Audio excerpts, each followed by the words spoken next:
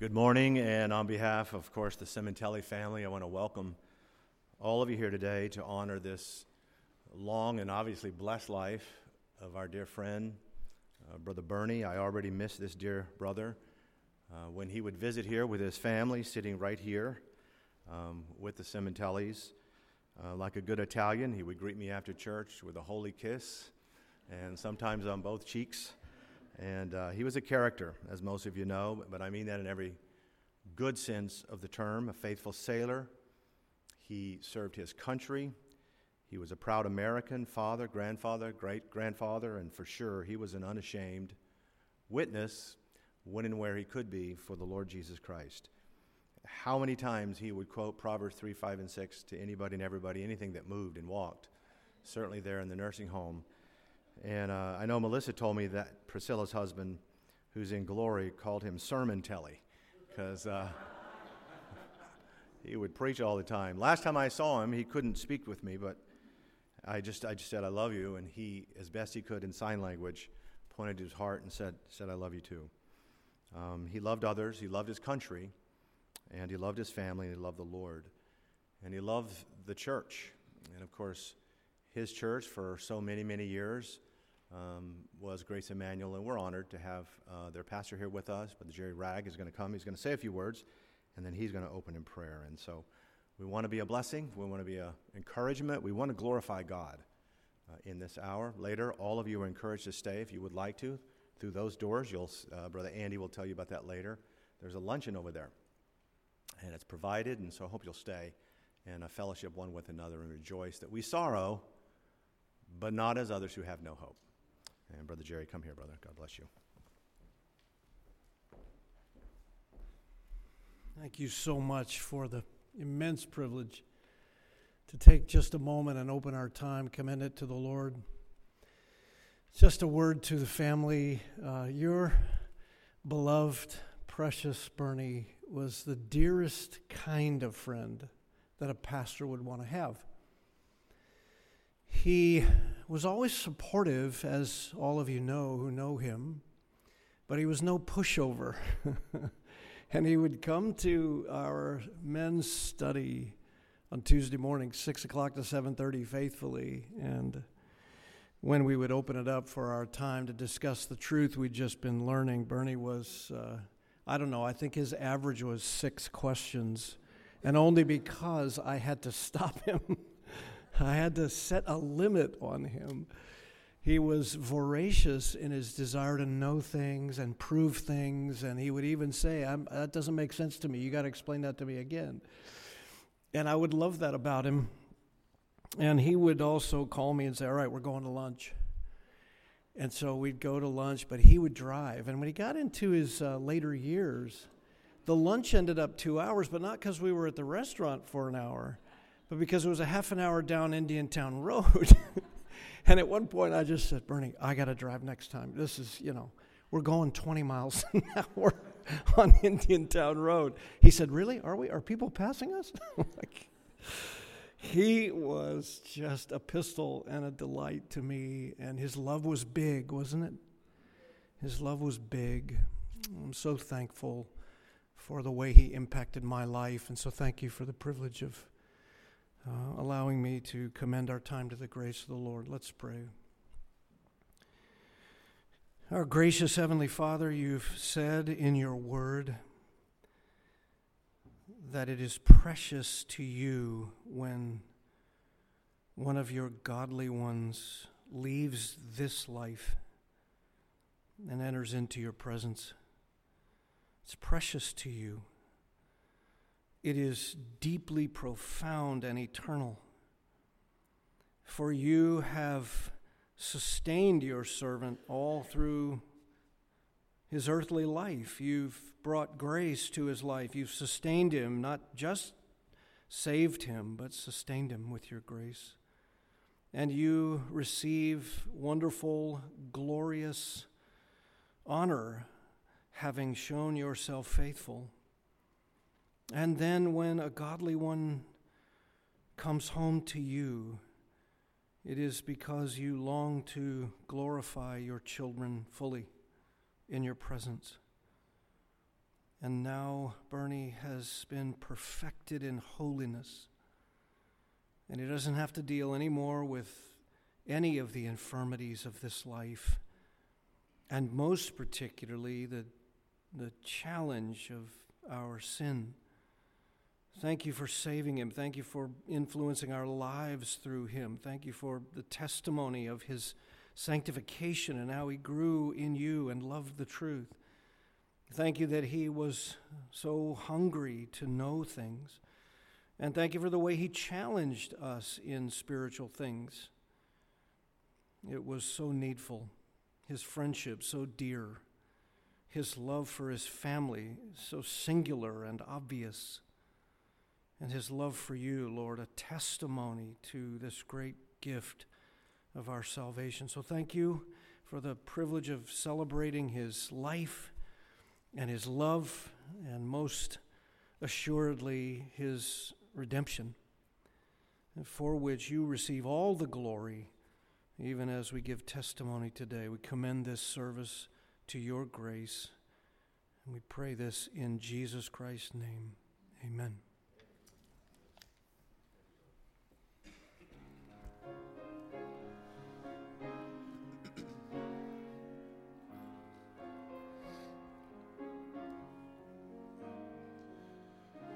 Every day they pass me by, I can see it in their eyes.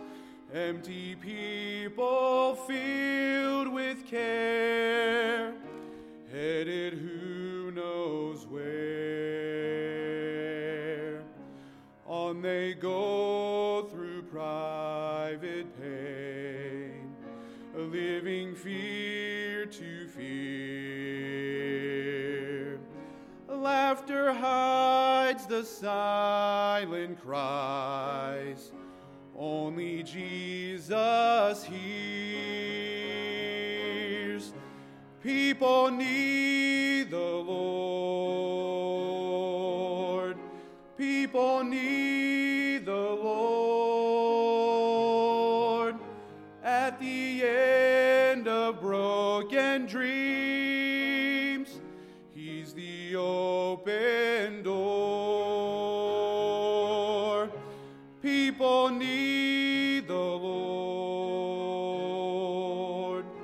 People need the Lord.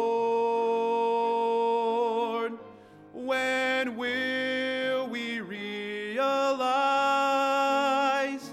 people need the Lord?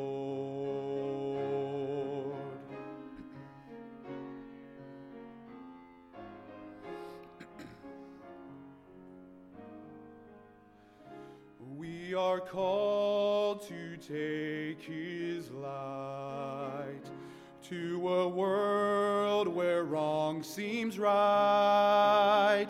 What could be too great a cost for sharing life with one who's lost?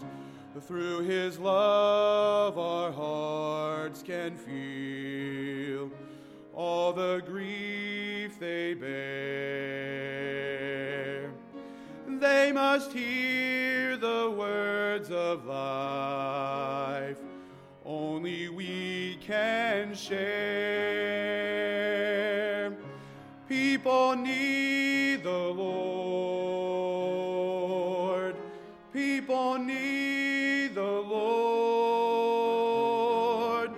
At the end of broken dreams, He's the open door.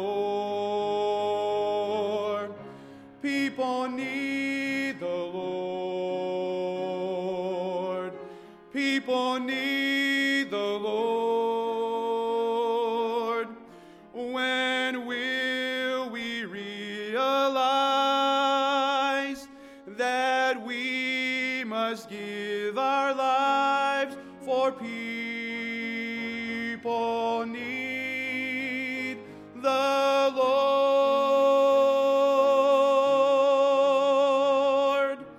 People need the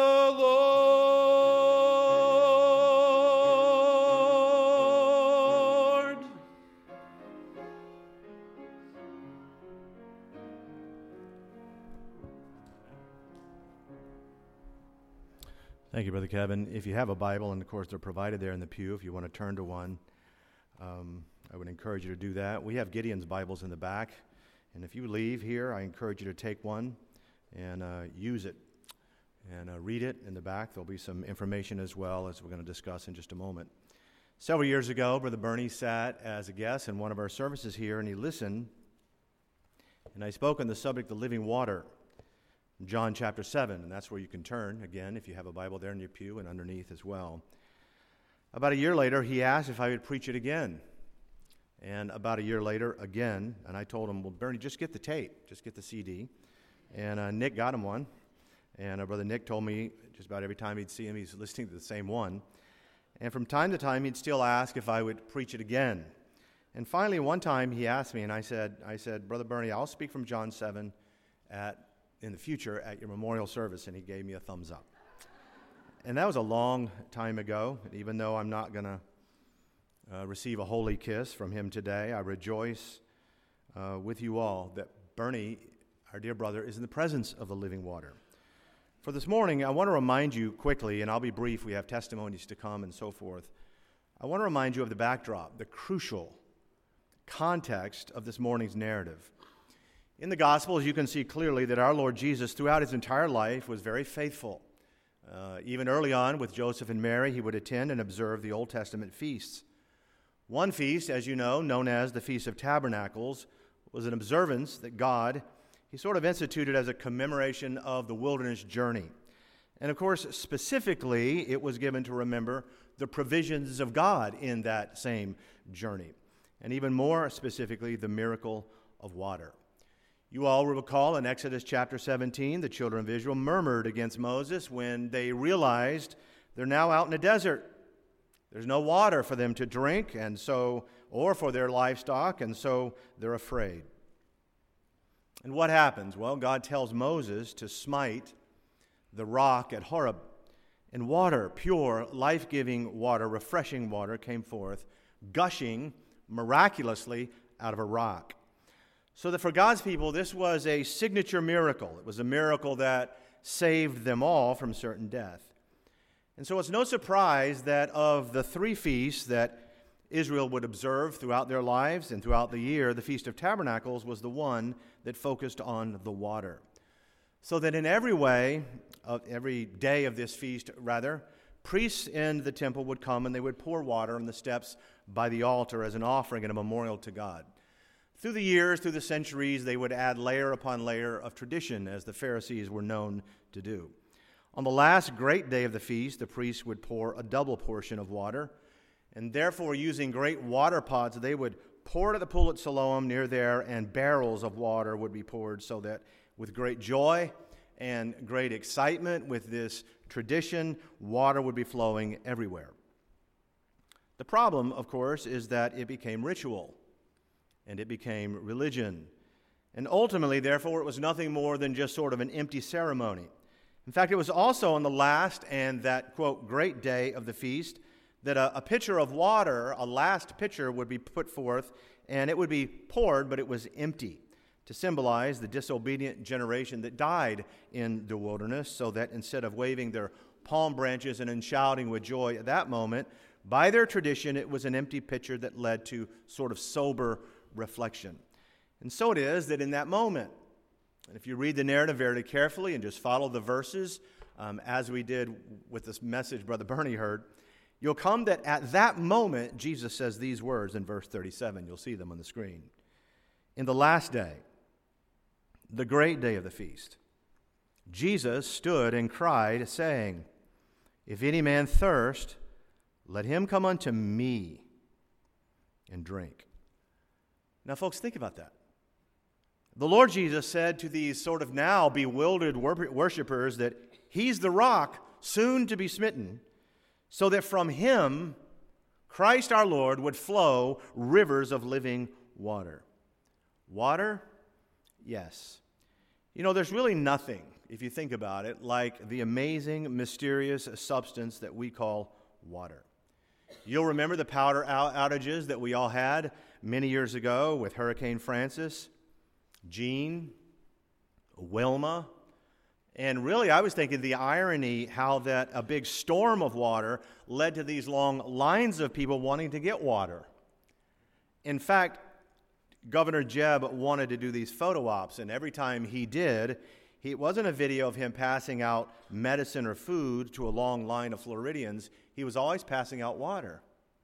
He was either passing out water or ice. I grabbed one in the back. I was going to use an illustration, but it's frozen back there. So anyway, I'm not going to pour it out. I have several pages that I'm not going to read today of astonishing facts about the science itself, the miracle of water. And of course, to no surprise, water is the singular picture. It's the singular path of God's creation and part of God's creation that's most prominent throughout the Word of God. The first recorded treaty in Scripture was an oath concerning water, Beersheba. It is called the Well of the Oath. You remember in 1968, those of you who are old enough, I was a young boy living in Cape Canaveral, watched the entire Apollo program. And in 1968, the Apollo command module came around the dark side of the moon. And man saw Earth from way out in space. It took their breath away. Jim Lovell called it the big blue marble. They said that it was the only thing in all the vast space where they were that had any color, a tiny ball of water shrouded with clouds of water. And it was there on Christmas Eve that those 3 astronauts read to the world the words of Genesis 1. The Spirit of God moved upon the face of the waters. They took time. Remember this? They took time reading the Bible to over 1 billion people watching on television. And Frank Borman closed with the words, "And God said, let the waters under the heavens be gathered unto one place, and the gathered together the waters he called seas, and God saw that it was good." Those astronauts marveled in the fact that the only difference between Earth and anything else that they could possibly see out in space was the presence. The one determining factor was water. And when you look at the simplest science of water, the astonishing facts alone, it fills your heart and your mind with wonder. But you know, the thing that makes God wonder in the Old Testament as he presents it to us, God wonders at how man can look at this creation, how mankind can look at all the glory of what he's made, so perfectly suited for life, and still insist on unbelief. Let's look at that verse again. In the last day, that great day of the feast, Jesus stood and cried, saying, "If any man thirst, let him come unto me and drink. He that believeth on me, as the Scripture hath said," Jesus always quoting Scripture, "out of his belly shall flow rivers of living water." Now, I'm going to ask you a question, and again, I'll be brief. Why is it that our Lord Jesus in this text reminded the Jews that the water from the rock of the Old Testament was only symbolic of the living water that he himself would provide? Just for a moment, let's consider what water is and what it does, right, as part of God's creation. The first thing you know, alluded to in verse 38, where it says, quote, "rivers of living water," is a simple fact that water carries life. It carries life's nutrients. One of the most interesting things that I read on the subject is that water is the most solvent substance in all the universe. It's the most solvent substance on earth. Meaning simply that more things dissolve in water than any other liquid. And why is that so critical? Because folks, if you put a plant, you put it out in your yard somewhere, you can put it in the most fertile, nutritious soil in the world. Surround it with the most wonderful nutrients in that deep, rich soil, it'll still wither and die. The only way that a tree or a flower can get the life-giving nutrients is to its branches and to its leaves is if the water is used, because it is the water dissolving those things, carrying it, and taking it there. And really the same thing is true with your body. Without water, your blood cells could never carry the oxygen that God designed it, could never carry it or the nutrients or the vitamins to the rest of your body. In other words, water that carries the life to the need. And this is precisely what Jesus is saying. Notice these verses. Verse 38, "But he that believeth on me, as the Scripture hath said, Out of his belly shall flow rivers of living water. But this spake he of the Spirit, notice capital S, Holy Spirit, which they that believe on him should receive, for the Holy Ghost was not yet given, because that Jesus was not yet glorified. Now wait a minute. Remember what Jesus told Nicodemus back in John chapter 3? He said, Nicodemus, you must be born again. That means life.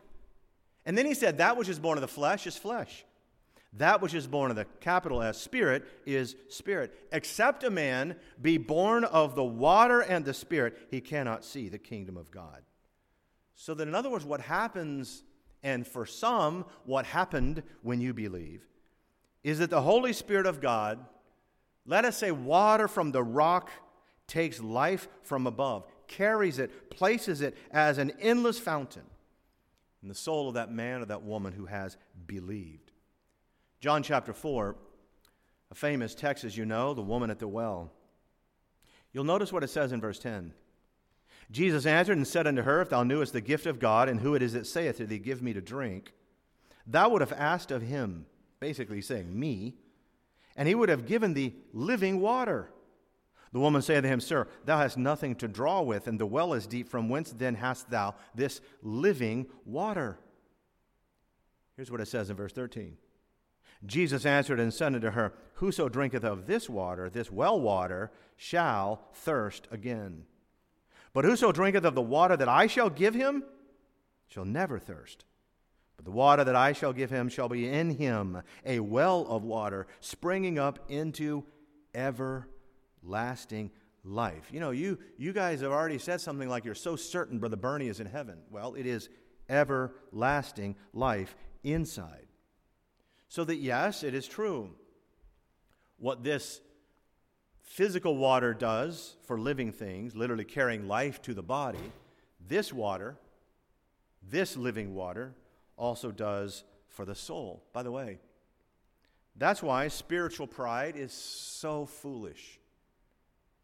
Spiritual pride that says, the Scripture says in 1 Corinthians 2:14, the natural man receiveth not the things of the Spirit of God, neither can he know them, for they are spiritually discerned.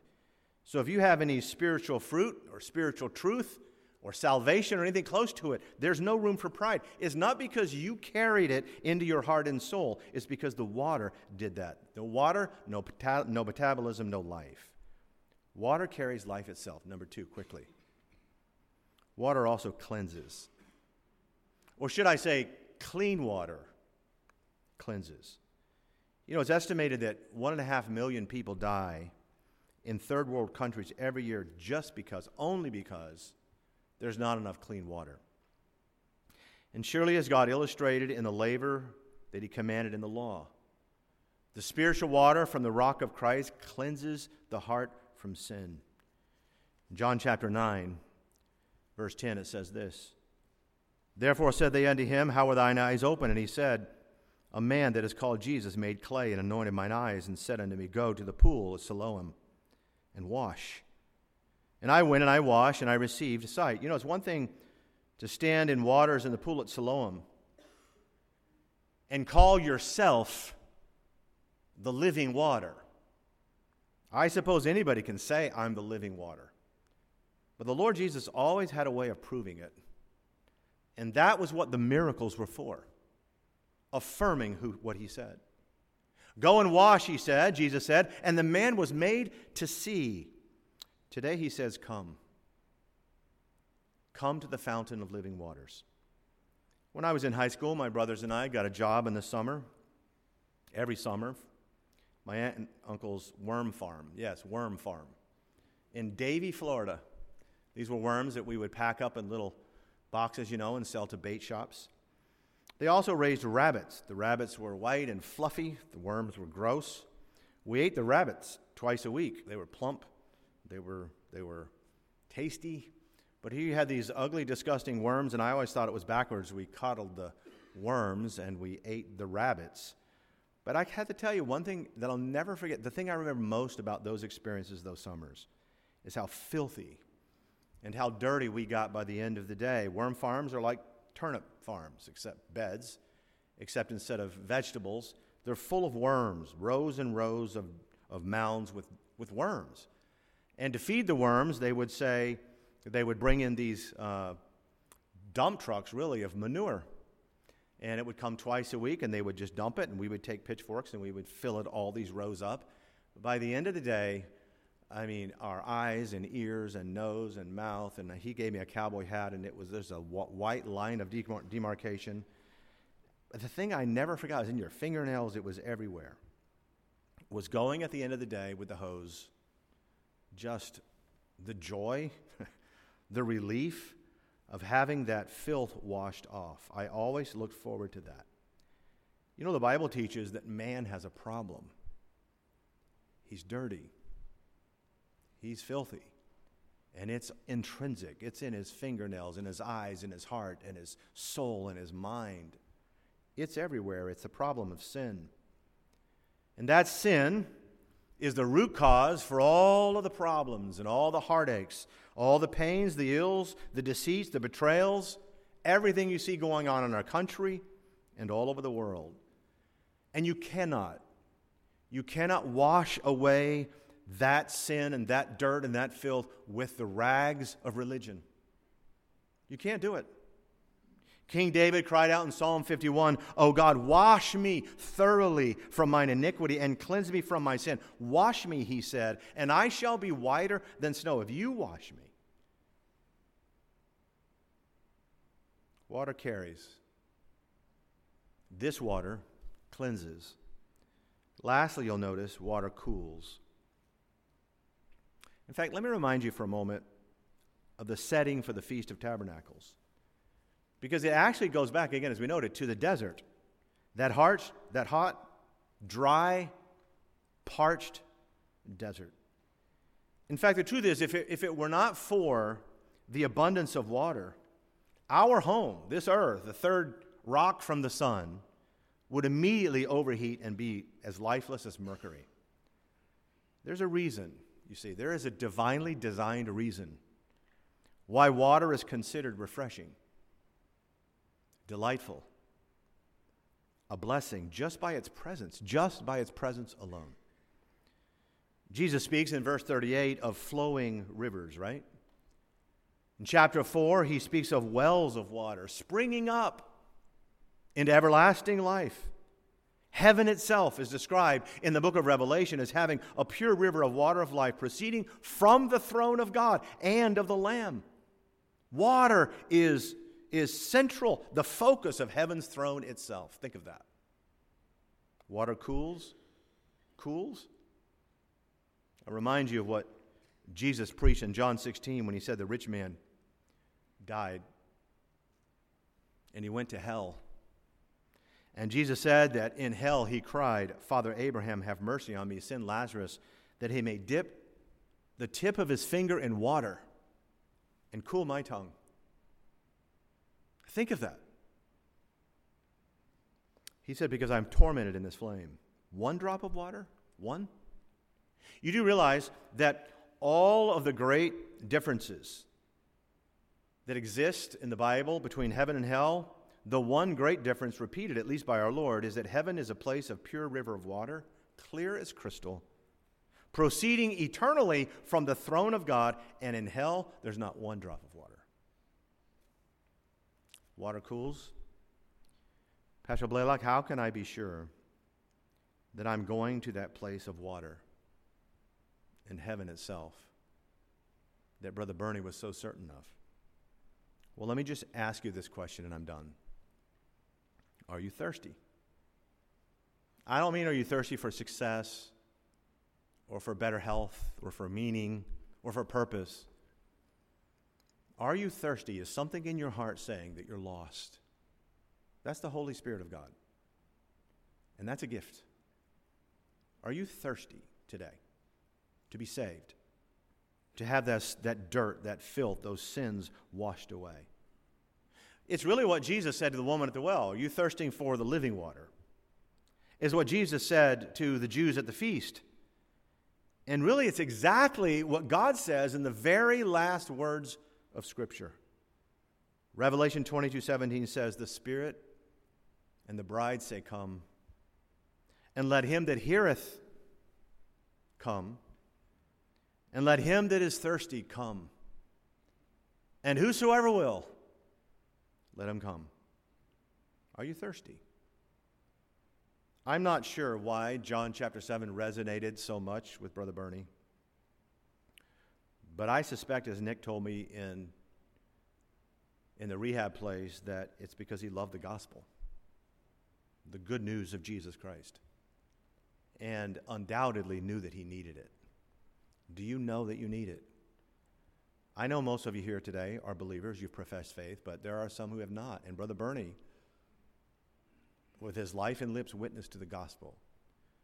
As the scripture says, today is the day of salvation for you. If God is speaking to your heart, why would you put it off? Why? Come to this well of living water. Our heads are bowed, please, and our eyes are closed. We're going to pray in just a moment. We're going to stand and we're going to sing together in a moment, but if you're here today and the Holy Spirit's speaking to you, why don't you respond to that speaking? Why don't you do that? Why don't you recognize that you're a sinner and you also, like all of us, can only be saved from that sin, can only be cleansed by the living water, which is the water of our Lord Jesus Christ. Father, thank you for your word. Thank you, Lord, for this dear brother, so faithful to love the gospel. I just ask, Father, that for those in this room who do know your Son, Christ as Savior, I pray, Father, that all of us will carry that baton even more faithfully than before by his example. Almost 96 years faithful. I pray, Father, that we'll carry it, knowing that our labor is not in vain in the Lord. And for those in this room, dear God, who do not know Christ, please continue to use this family, believers in this room, and your word to speak to their hearts to be saved. We'll praise you for that in Jesus' precious name. Amen and amen. Brother Kev. If you're able to, I invite you to stand. We're going to sing a great hymn, Rejoice in the Lord, written by a man who was going through some difficult times, but he chose to rejoice in the Lord. Let's sing it together if you know it. God never moves without purpose or plan. When trying his servant and molding a man, give thanks to the Lord, though your testing seems long. In darkness he giveth a song. Oh, rejoice in the Lord, he makes no mistake. He knoweth the end of each path that I take. For when I am tried and purified, I shall come forth as gold. Now I can see testing comes from above. God strengthens his children and purges in love. My Father knows best, and I trust in his care. Through purging, more fruit I will bear. Oh, rejoice in the Lord, he makes no mistake. He knoweth the end of each path that I take. For when I am tried and purified, I shall come forth as gold.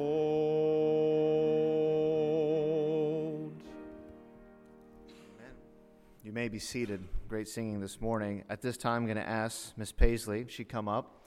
She's going to sing a song on behalf of Bernie. It's one of his favorite hymns. It happens to be one of my favorite as well. I appreciate that very much, Miss Paisley.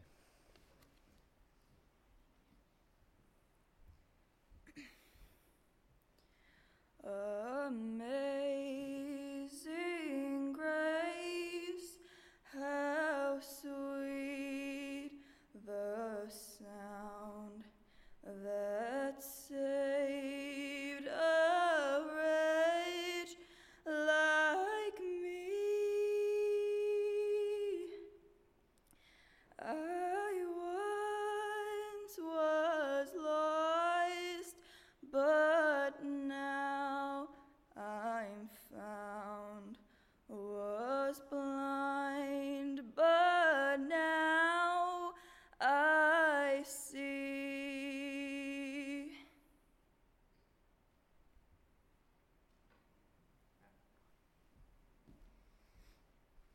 Blessing, amen. Thank you, Miss Paisley.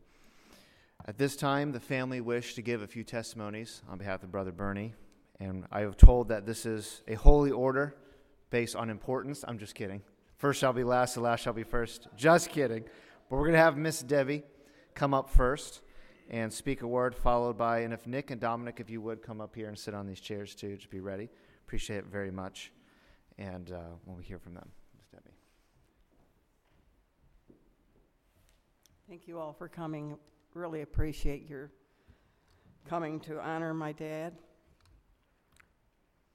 I don't have I'm not blessed with the speaking ability my dad is, so bear with me. My dad was an absolute wonderful man. He had so many talents.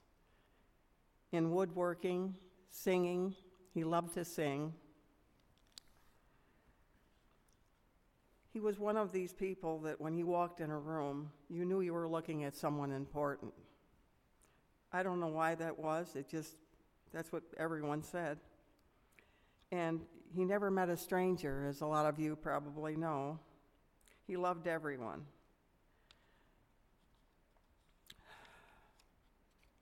He was an artist, a sculptor, a woodworker, and a singer. He was always singing. And sometimes to people that didn't want it. But he loved life. He loved the Lord.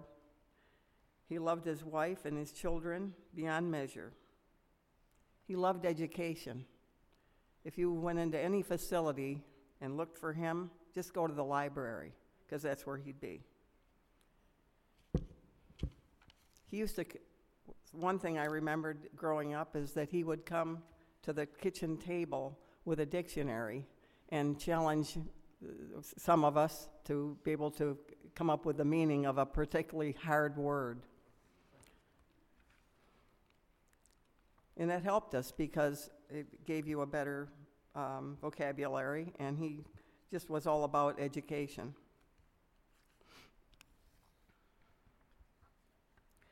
One of the things I remember and just really so much enjoy thinking about is my brothers teasing and jabbing my dad, and he loved laughter so much. That was something that my dad, that I'll always remember the most about my dad, is he loved laughter, just loved it so much. And my brothers would, especially my youngest brothers, would have him start out on the couch laughing, and by the time they were finished, he would be on the floor, wheezing. And it's just something that I'll just always cherish, the brothers and my dad as well.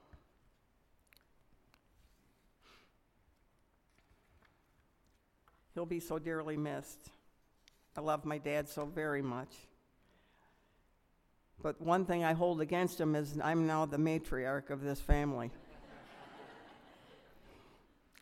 Thank you, Dad, for your hard work and for your memories.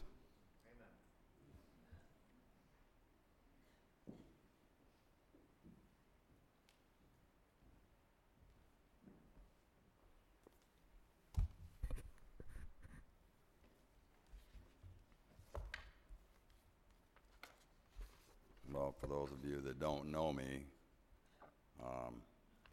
I'm Bernard Jr. Most of you know me as Nick. I'm the oldest son of 9 children, born to Bernard and Marilyn Sementelli.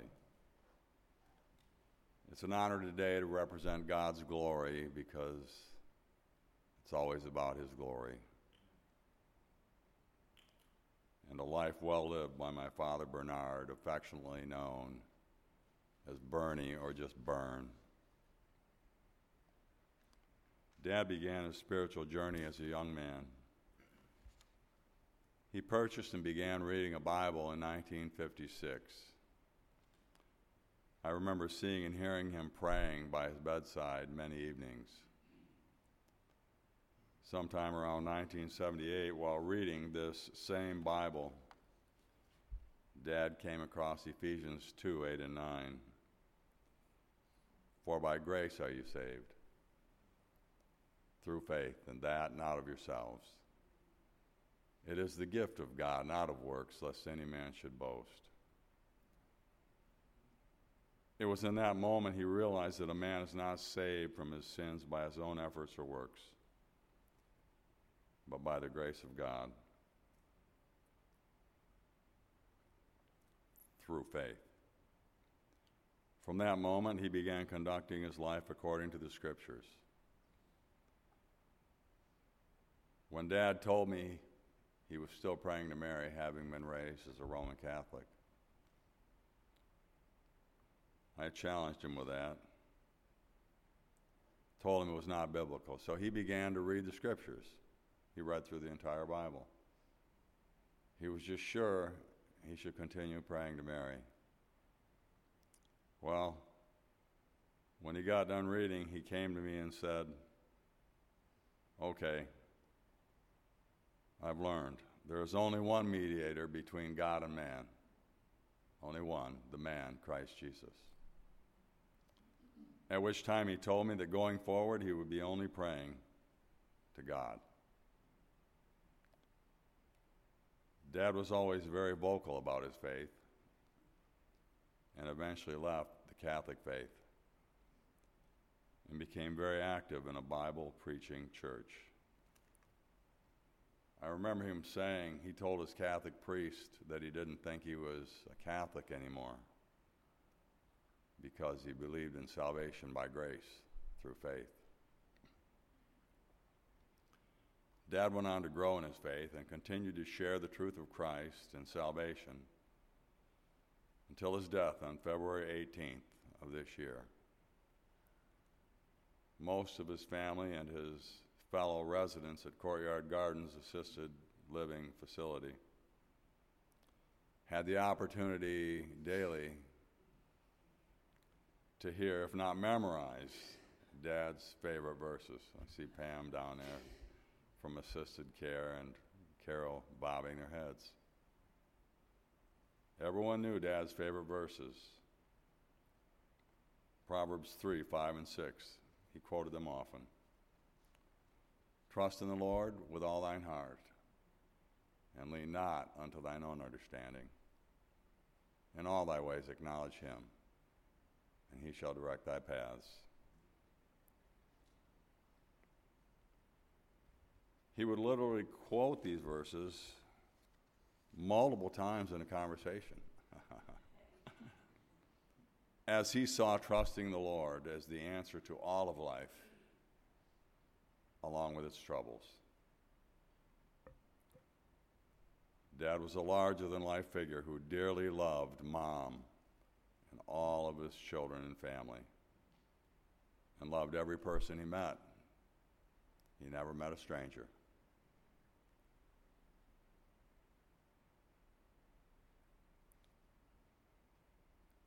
He told me long before his salvation experience, I was just a boy, to be sure and have a smile for everyone I encounter in life, not just a select few. I've learned from that practice why he had so many admirers and friends. Dad will be sorely missed. And we do sorrow, but not as others, which have not the living hope of Jesus Christ in their hearts. We love you, Dad.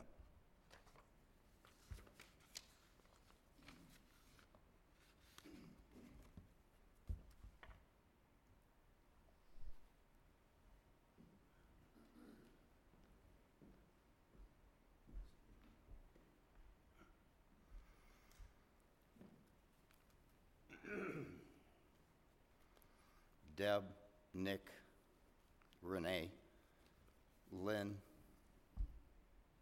Glenn, John, Rhonda, and Tony.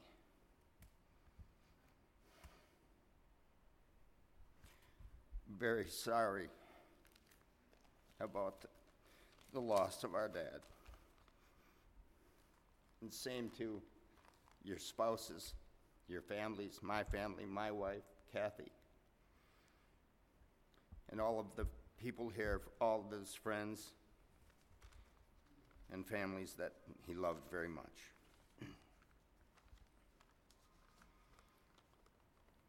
My dad, which I called him Pop, my wife was amazed because, why are you saying Pop?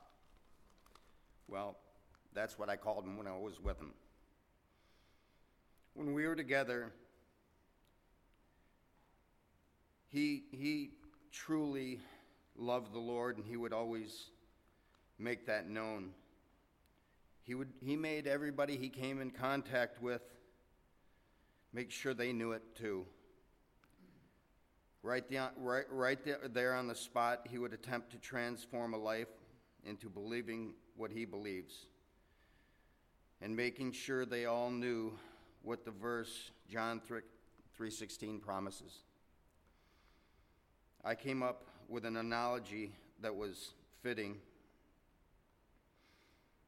I know that because he accepted the analogy and would repeat it, which was, when explaining to the audience what it means to be saved, he would not just plant the seed, but rather stay on you to the point of tears.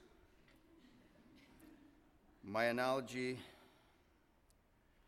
was, and I explained it this way, because he was a woodworker, I thought and knew he would get this. When setting a finish nail, a small thin nail to fasten a lighter piece of wood, I would tell him the finish nail was the idea or the notion of knowing the Lord, but instead of tapping the nail in lightly with a finish hammer, he would theoretically use a sledgehammer. And for the workers out there, you know how that ended up. There were many times that my dad would corner my children. He knew they were, to the point he wanted to make sure that they were saved. And that happened every time he was around. He would not just pray with them or discuss the beauty of knowing the Lord. He would preach to them 2 or 3 hours later, to the point of tears. And he would ask if everything was okay, and the response was, "I just really need to go to the bathroom." Dad was truly unique, often singing joyfully or whistling. He told me a story about how he defended one of my sisters, his daughter, at grade school they attended. That was when the principal of the school used a paddle to spank one of my sisters. This may have been a time when he wasn't so holy. When my dad heard of the spanking, he went to the school and said to the principal, "Don't ever do that again, because I will spank you." He went on to say, "You can do whatever you want to the boys, but be careful, they may spank you as well." I can remember as a very young kid going walnut gathering. That was the start of my knowledge of wood. He would explain the different trees and how to know what type of tree by reading the bark, the leaves, and the branches. On the site where he brought me to find walnuts was where he had all of the trees from his home in Fenton sawed. He had the most unique collection of wood and often would be found working on wood projects. Often he would stay at my house in Massachusetts for months at a time. He always let me know he was not into maintenance, but rather capital improvements. And each time I would come to visit, he would come to visit. He would remind me of the joy and fun we had doing different projects, and he would go through the history of that There we would bond and become best of friends. My dad truly was one of the loves of my life.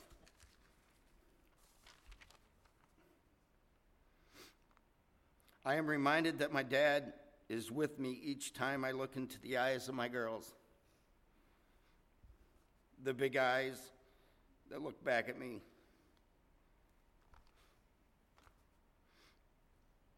Dad,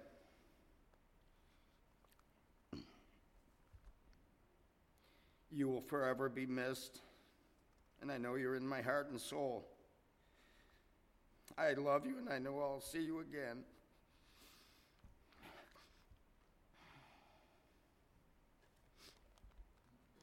I have had several dreams already, seeing you smiling ear to ear with my beloved mother, Marilyn. Until I see you again, Pop, rest in peace. Thank you.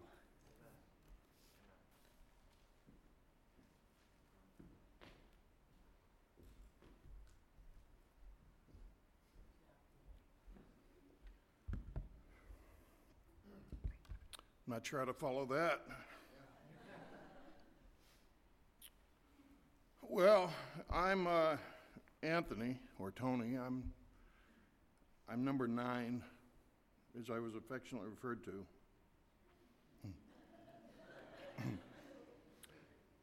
And when I think about what it means to be number 9, and I hear my sister talking, I could talk about how they saved the best for last, or how I'm the favorite child. But I'm not going to talk about that because it would be inappropriate. So instead, I just want to talk for a minute about a very unique gentleman, a well-meaning, godly man that I had the privilege of calling my father.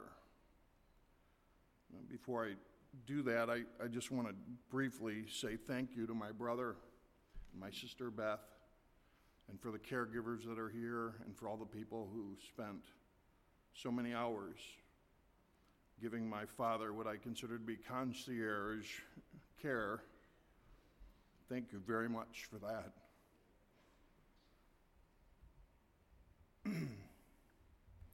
I was and am very proud of my dad. He was a kind and compassionate man and very generous, especially to strangers. He was known from time to time to find somebody that was wandering, and pick him up and get him a hot meal and a place to stay for the night. And I always appreciated that. And I picked up the trade, and so did my children. Thanks, Dad.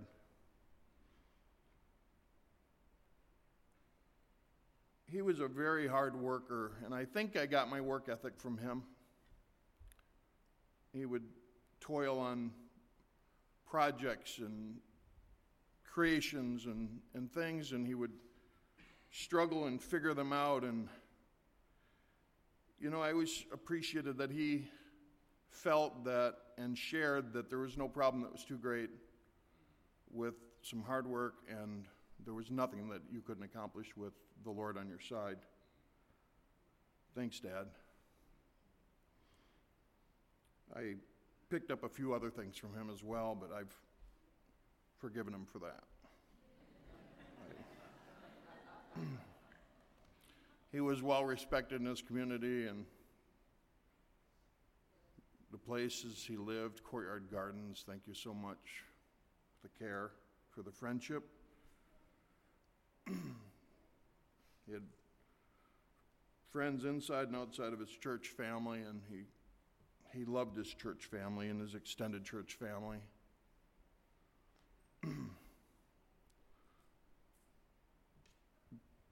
Deb said Dad loved to laugh, and I think about that often, and I'm one of the culprits. I couldn't miss an opportunity because I love to laugh too, and most recently he was in the hospital on oxygen, and I came up with something and was going to talk about the service and how they were trying to discourage him from becoming a repeat customer.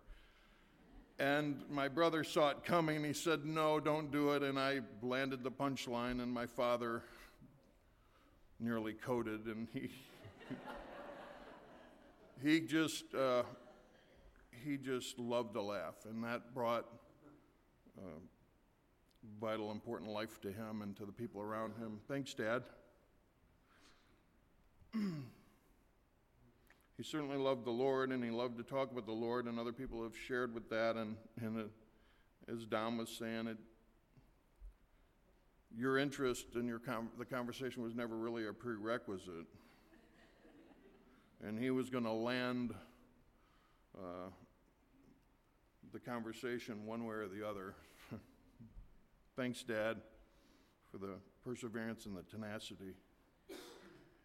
I traveled extensively with my father over the years, and I don't know if I've even shared this with my brothers and sisters to this degree, because I had never really contemplated it. I just took it for granted. But we've been to Alaska and California and Hawaii and Michigan and Massachusetts and New York and Texas and everywhere in between. We stayed in tents and trailers and RVs and hotels and B&Bs. We've been to the Alamo and the Badlands and Mount Rushmore and Yellowstone and Old Faithful, Jackson Hole and the San Francisco Bridge, the Golden Gate Bridge, the Salt Flats of Utah, Highway 69, Frankenmuth, the Mackinac Bridge, Niagara Falls. We've been on both ends of Canada. We've been to Mexico together. Brennan and I have been to a lot of places together, and I'm thankful for that. Thanks, Dad. My dad loved to tell a story, and I'll finish with this. When we were down in Mexico, we had been down there for some time, and he loved to watch me negotiate with some of the people in the local markets. He felt I had the knack for negotiation, and he really appreciated that as a lifelong salesperson. And we traveled south on the Baja Peninsula down to a little town called Rosarito Beach. If you've been there, it's a beautiful place.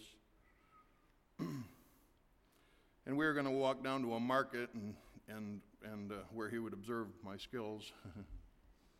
And on the way to the market, there's a street vendor who was trying to sell us some silver. And my dad saw a money clip that he really loved, and he said, "Let's get that." I said, "How much for the money clip?" He said, $60. I said, "That's way too much." And I said, "No, never mind." And I walked on. And my dad's like, "Hey, let's get the money clip." And I'm like, "Dad, don't worry. We'll get the money clip."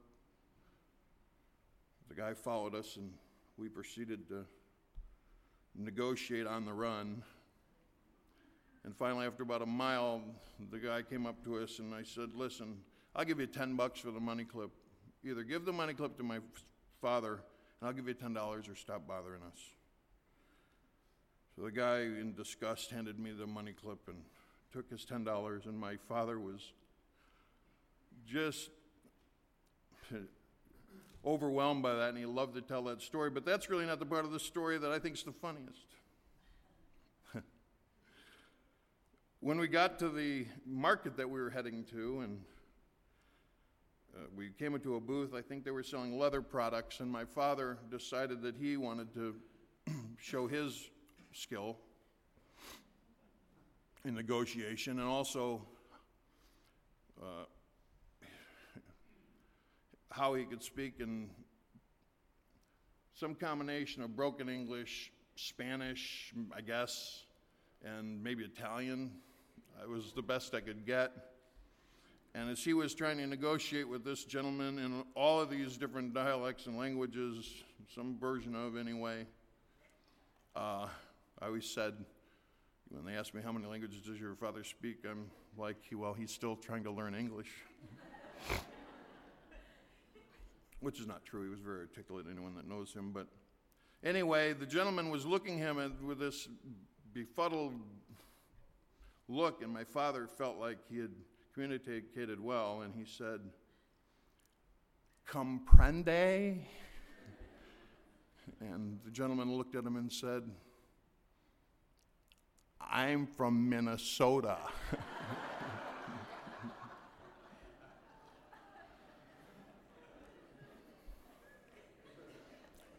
Thanks, Dad. His smile was irresistible, and Dad was truly irreplaceable. Pastor Jerry and I were talking about that as we were coming in and greeted one another and just laughing about what a character he was.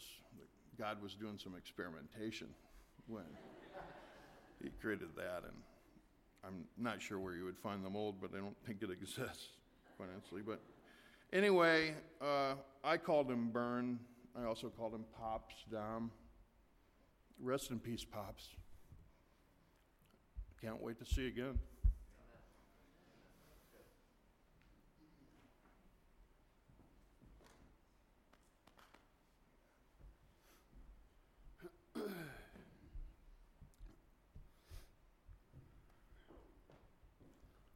So, I'm Doug. Was one of Grandpa Burns' grandchildren. I didn't write anything down. I just figured something's going to come to me, and I mean, they pretty much said everything that you could say.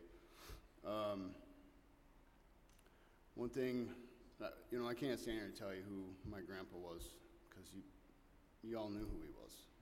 I don't need to explain anything about him to you, because the simple fact that you are all here.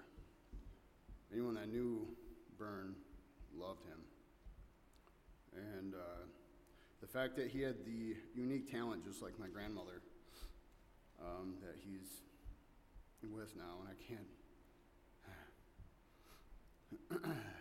The fact that he had the ability to make all of us feel special in our own way, and he made us all feel like we were number one, because the truth of the matter is we all were number one to him and to Grandma, and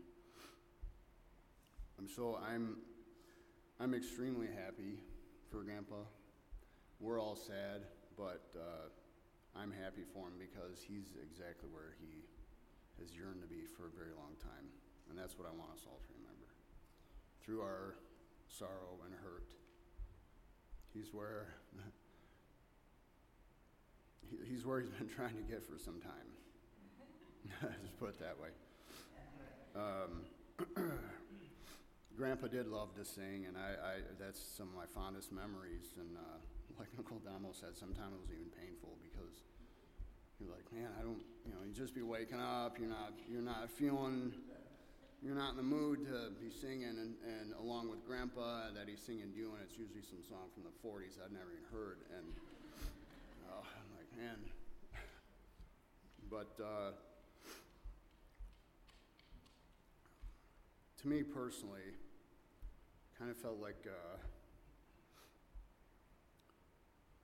an empire started to crumble when Grandpa went.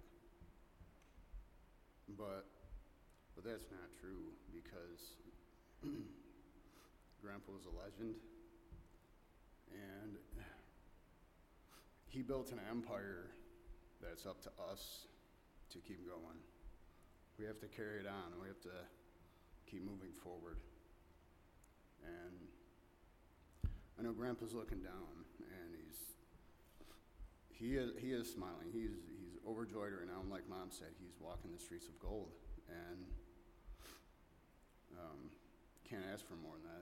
We all want that for our loved ones, for each other at some point, and it's just out of our own human nature and selfishness, and that we want them back, because we want them, but he's where he needs to be, and he's where he deserves to be. And Grandpa was very, very great at reminding me of Scripture, and Grandpa always had one of these right here, if y'all remember, and I'm sure you do, along with about 50 pens. But Grandpa was definitely extraordinary, and he was absolutely irreplaceable and one of a kind. And we're all definitely going to miss him forever, of course. But Uncle Damo and I were talking the other day, and our family, we have a humongous family, and it's all because of this man. And we have a beautiful love story of a family. Well, to me, it kind of felt like, as I was saying earlier, it was almost as if the family story, the book has closed now, but it's not. It's just like Uncle Damo said, we closed the chapter. So now it is up to us to continue to write the story. So moving forward, instead of being sad, and which we're going to be, let's do the best we can to rejoice and just be happy and celebrate the life of old Grandpa Bernie. And I am thankful that y'all are here. This is hard. My nose is running, and thank you for everyone's wonderful testimonies about Grandpa.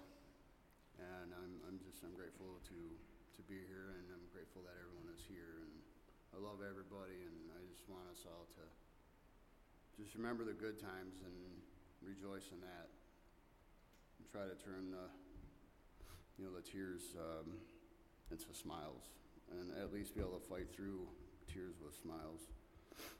And this is something I saw that I thought was so true, so I'm going to end with this. A golden heart stopped beating, hard-working hands laid to rest. God broke our hearts to prove to us he only takes the best.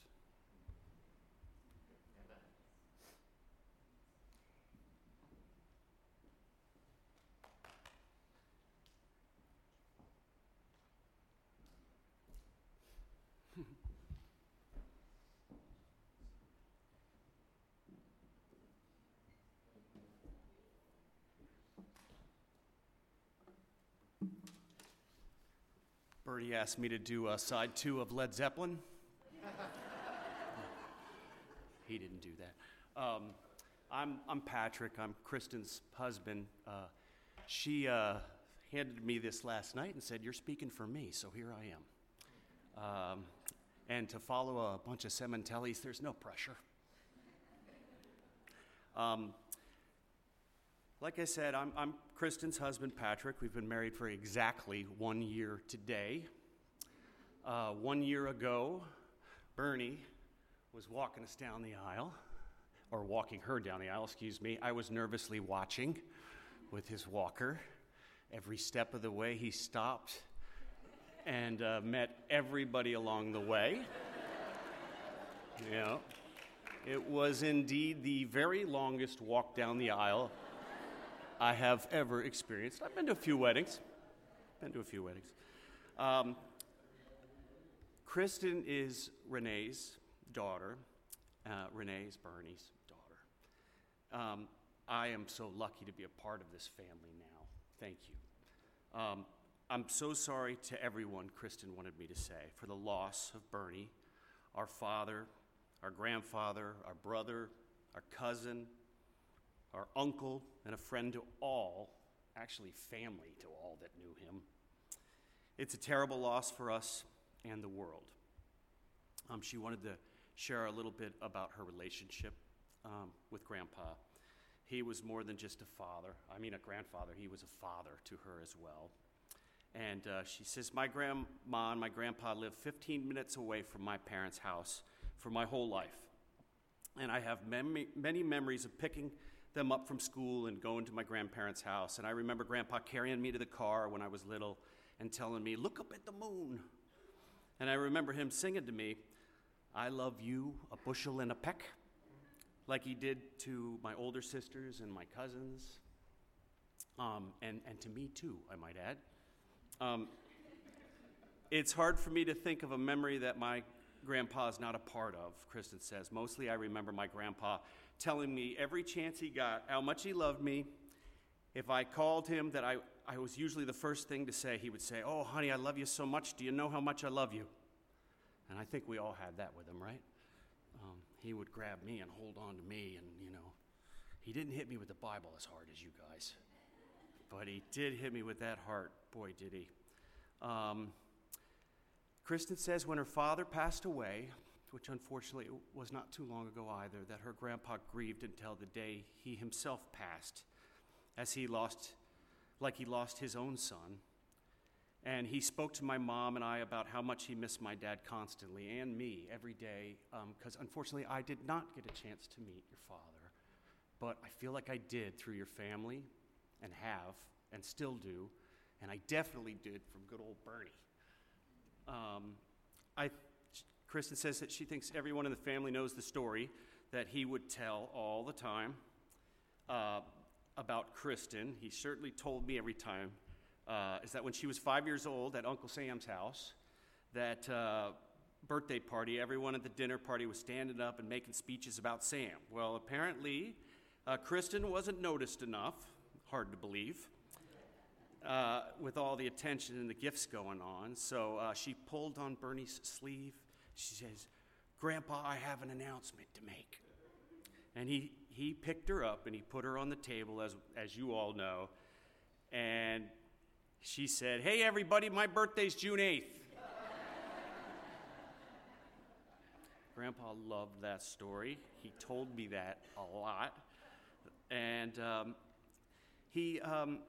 more recent memory is over the past few years, Kristen and Bernie would go to the Maltz Jupiter Theater where we met and go see musicals.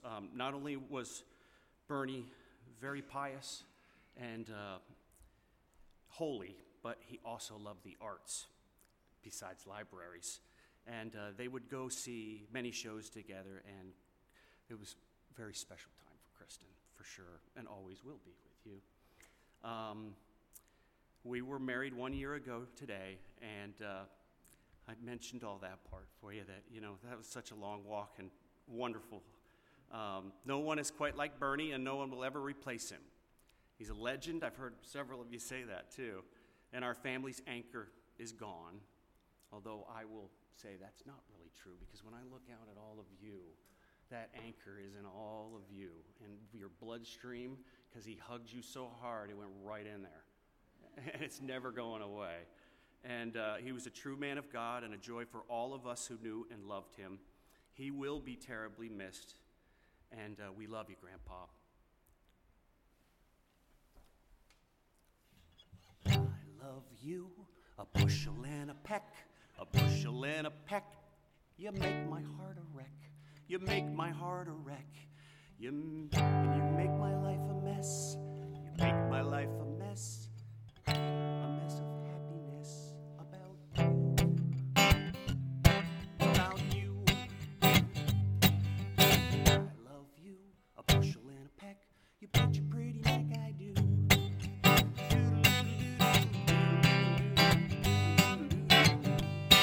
Everybody. One more time, let Bernie hear you.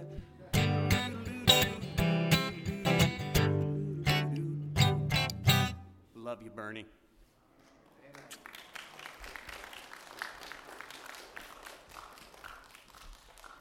I think we should take that show on the road, amen? I think that'd go very well. As we conclude the service, I just want to say it is no surprise at all hearing these wonderful testimonies. Brother Tony mentioned when Brother Bernie was at Courtyard, he was impossibly popular. It was impossible to even visit him because he was so popular. I remember one time coming over, and he came into, on the east side of the building, there's this wonderful sitting room. You'd love to look outside and see the sun pouring in. I was having a wonderful time with Brother Bernie, and he proudly proclaimed, "I got a basket of cookies." Like, from who? None other than one of our deacons, John Morris, and his family. His daughters and his granddaughters would go and visit him, and they made him a beautiful, not Publix, a basket of fresh-baked cookies. I've known the Morrises for 35 years, and I have never gotten a basket of cookies. But, Bernie Sementelli does. He gets everything. And as I'm trying to visit with this man, people are coming in, "Hey, Bernie, hey, how you doing? Come here." He's like, he grabs them, pulls them in, and gives them a kiss. I'm trying to talk to you, man. And people would come after an hour. It's like he's 92 years old running for president. He was immensely popular. So it is no surprise to me at all that when the family told me that his nickname is Mr. Congeniality. Absolutely could believe it. But it reminded me something else of Mr. Sementelli, of one of the greatest descriptions of Christ Jesus that was ever spoken in his own word. And Jesus went about doing good. That was him. And Jesus also said, I will draw all men unto me. And oh boy, was that Bernie Sementelli. He loved people. And people were drawn to him. Yes, maybe some of it is because of his Italian charisma. Yeah, no doubt, no doubt. But also because he had such a likeness to Jesus Christ. And that extends to you, his family. I see it. One of you I think I recognize that works at a local Publix, and I can tell you that she is the most popular person in that Publix. I can tell you that right now. So you know what I'm talking about. So your tradition and that legacy lives on in you. I remember what Paul said, to continue to run your course with joy, with faith, because he has finished his race. He has fought the good fight. He's kept the faith. And those of us who remain will miss him. But we know, as I said about my grandpa, and what I said about my mother and my aunt, and in this very pulpit, we will see him again. So in this time, as we conclude the service, remember his legacy, but rejoice in that you'll see him again and that God is faithful. I have a special word of instruction, too, as we close this afternoon. Lunch has been prepared for the family. All you can eat means you can eat it all. Amen. So I encourage for the family and close friends, we'll meet over there in a moment. But if you're here visiting, just make sure you greet the family on your way out. But I'm going to say a word of prayer. But as Brother Nick said, and I appreciate that he did, he quoted the words that we do sorrow, and it's normal and it's good. Jesus Christ was a man who wept for Lazarus. And they said, oh, how he loved him. But we sorrow. But like Jesus, not as those who have no hope. We'll see him again. Let's pray. Heavenly Father, we thank you for this time. Father, I truly find it a personal honor to be a part of the celebration of the testimony of this man's life, who has lived long on this earth, and he did not waste a single minute of every breath you gave, that every single opportunity that he gave, that I knew him, he always sought to bless and to encourage and strengthen, and yes, crack a laugh or two with those around him. And I know, even though that is a wonderful blessing, Father, it is such a gap. It is such a void. It is such a hole when those people leave our lives. But help us, Lord, in those moments remember that it is only temporary. And as we grow older on this earth, we realize this is less and less of our home. And our real home is where Mr. Sementelli is now, and his beloved redhead, and many of siblings that have gone on to be with you, Lord. Help us now, Lord, in these times of uncertainty and doubt, to be reminded that we are simply to be faithful because you have been faithful.